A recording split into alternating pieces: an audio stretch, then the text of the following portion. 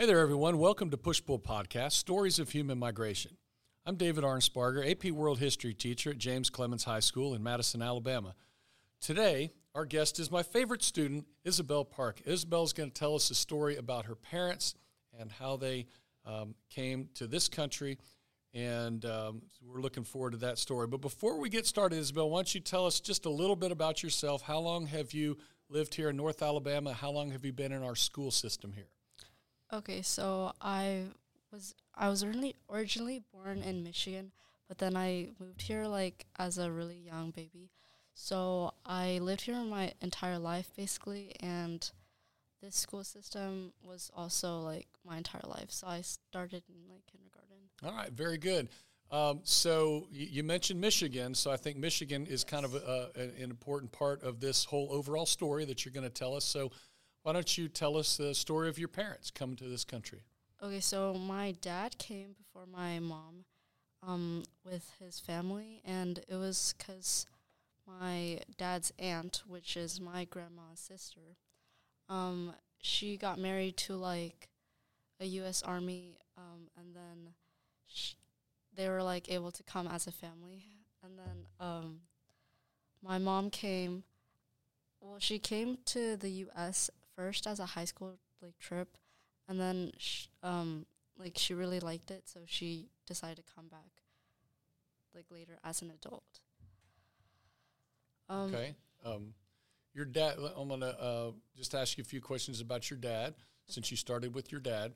But first of all, both your parents are from Korea, right? Yes. All right. So your dad, tell us the story. Tell us a little more about your dad and how we got here and the family relations and who was here and how we got here and things like that.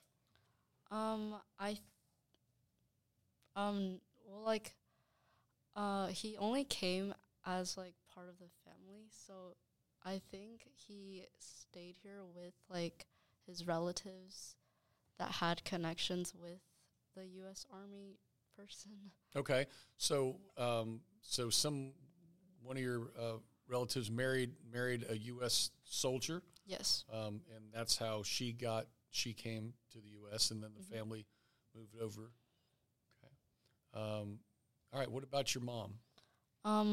Like I said, my mom came with her friends as a high school trip, and then she just really liked the environment there. And then she came. Well, at the time, she obviously went back to Korea, and then she wanted to pursue her career as an assistant nurse, and then but the restrictions of that job in Korea, it was you could only work as that job until you were 30, and you couldn't work as an assistant nurse anymore. So that was kind of a push factor, but then she also the environment that she really liked was in the U.S., so that was kind of a pull factor. So that's why she came back and decided to start her career. Okay. You said she was in high school when she first came to the U.S.? Yes. All right. So putting yourself in her place, that's about how old you are. And yeah. You can imagine being a young person and traveling, so that's kind of interesting there, and forming her opinions. How long was it, do you know, from the time she went back to when she came back to the States? I think she came back mid-20s. Okay. So that was maybe 6-7 years. Okay.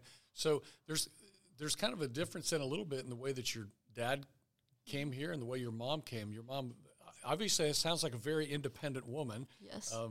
She really sort of struck out on her own. Your dad came with a family and a support system. So, what about that? Anything? I know that my dad got into I don't want to say had it easier, but he had his family here, and then they all had the same business. They started this dry cleaning business, and they were all part of that. So right now he owns it, but my mom kind of had to do things on her own, I guess. And yeah. Okay. And the other part of this podcast is talking about the context. So tell me what you know about them in the whole context of, because there's a pretty sizable Korean population in our country. Mm-hmm. I know, like, the Korean War, like, had a lot of effects on everything with, like, everything going on in Korea, and they just, like, I think it created, like, this, like, competitive environment there, and that's why many people came to the U.S., more of, like, security and, like, stable, like, families to start. Yeah, so that's exactly right. Part of this whole context of Korean migration started around the time of the Korean War, and just has continued. And sometimes it may have involved chain migration, which it sounds like might have been part of your dad's family story, and it's just kind of gone on over the years. And have you had a chance to go to South Korea? Yeah, I've visited, like, twice. Once as, like, a young baby, so I don't remember. And then I visited once when I was, like, 7. So there's not much that I remember, but I know that it was, like, it reminded me of, like, New York, kind of. It was very, like, cities and, like, lights and lots of Yeah, I think that's a really good comparison. Now, I haven't been to South Korea, but I know plenty of people who've told me about it and, seen pictures. But it's a very modern city. Yes. Like you said, very much like New York City, very modern, very, I guess maybe kind of Western. Like, it looks very much modern. It's a city, and people are very hardworking, dedicated to education. Yeah. And so that's probably facilitated a lot of people, even like in your, like, I'm much older than you are, but in your generation, people are still coming over from Korea. And at this point, part of some of the movement, there's a lot of Americans that are moving to South Korea because there's a lot of opportunity in South Korea in different things with technology and video game playing, I think, maybe. Yeah. So. I know, like, one of my cousins, it was, like, a couple years ago, he's, like, 17, 18. He moved to stay with us here because he was, like, having a hard time educational-wise in Korea because of how, like competitive everything is. So, like, you would have to, like, if you don't get into the top college, you're kind of, like, deemed as unsuccessful, kind of. But, like, I feel like there's, like, a lot of more opportunities here.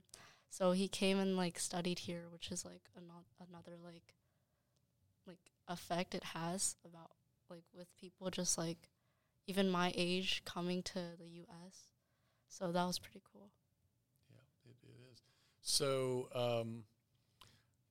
I guess part of it, the culture. So, like, Korean culture for me is food. Do you know how to cook any Korean food or anything like that?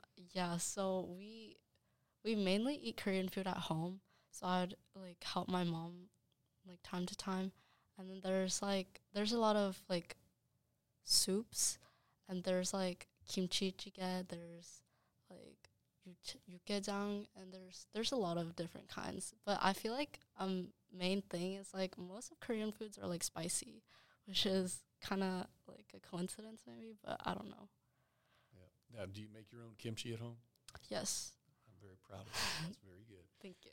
Yeah, and I assume you speak Korean. Yes. Okay. Do you speak any other languages? No. Well, I'm learning Spanish here in school, but Very good. Yeah, that's important too. That's great. Look, I got to tell you, I think the story that you're telling here is the story of your family. This is a very American story. This is people come to our country, whether it's you, your parents, or a couple hundred years ago. People come to this country for opportunity. Mm-hmm. People come. Your mom obviously easily came here for opportunity. She saw something she knew that she wanted to do, and this was the place that she could come to get it done. Your dad and his whole family came here, and now your dad's a business owner, and he. These are very American stories, whether it happened just a few years ago or what happened a couple hundred years ago. So thank you for sharing your story of your family. It's a very interesting story, and one that I'm sure you'll pass on to your future generations. all right. Thank you.